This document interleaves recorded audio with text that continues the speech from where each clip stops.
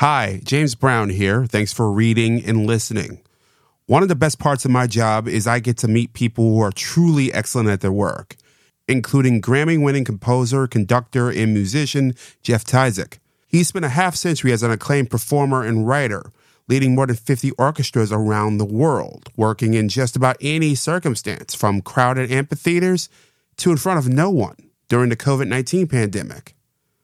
I asked him, what's the difference? When you're playing for no one, you're totally focused on the musicians in front of you. And you're concentrating on doing what we need to do together to make this music come alive.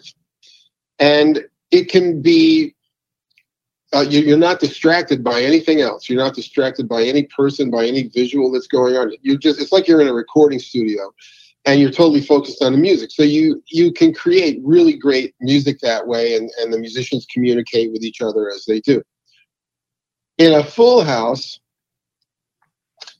there's a new element. If you imagine, here's the orchestra, and here is the audience, and here is the conductor. I'm in the middle between the orchestra and the audience. And the energy that flows between the orchestra and the audience is just unbelievable, because even if people are not, in a pop concert, if somebody plays a jazz solo, people are going to applaud during the piece, that kind of a thing. But if we're playing some big classical piece, people are going to applaud at the end, not take part. But you can still feel the energy in the room of the listeners. If you are tweaking the listeners, you can feel their emotion, their energy, even if they're not applauding or yelling or something, So that experience takes it to a whole new level, because humans are, we're putting out this ethereal thing called sound, and that is touching the spirit and the soul of the people in the room, and there is an energy coming back, and I'm standing right in the middle of it. So that is electric. When it's a sparse house, I think there is a tendency when musicians walk out on stage, at first, they're like, oh, it's a small crowd tonight, for about 2 minutes.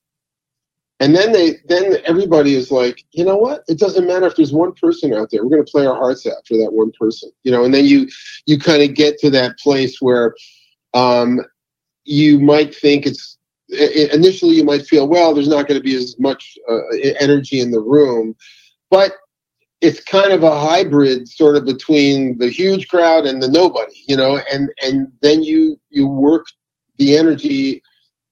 The energy is still palpable in that group of people. And sometimes a smaller crowd is even more effusive than a large crowd. It's hard to pick on it. So to me, look, to walk on stage is a privilege. It always has been. To get to walk into a room and create sound and touch the human spirit of whoever's in the room is a privilege to get to do that. So to me, it's always a special experience, but there are these elements that make them each unique.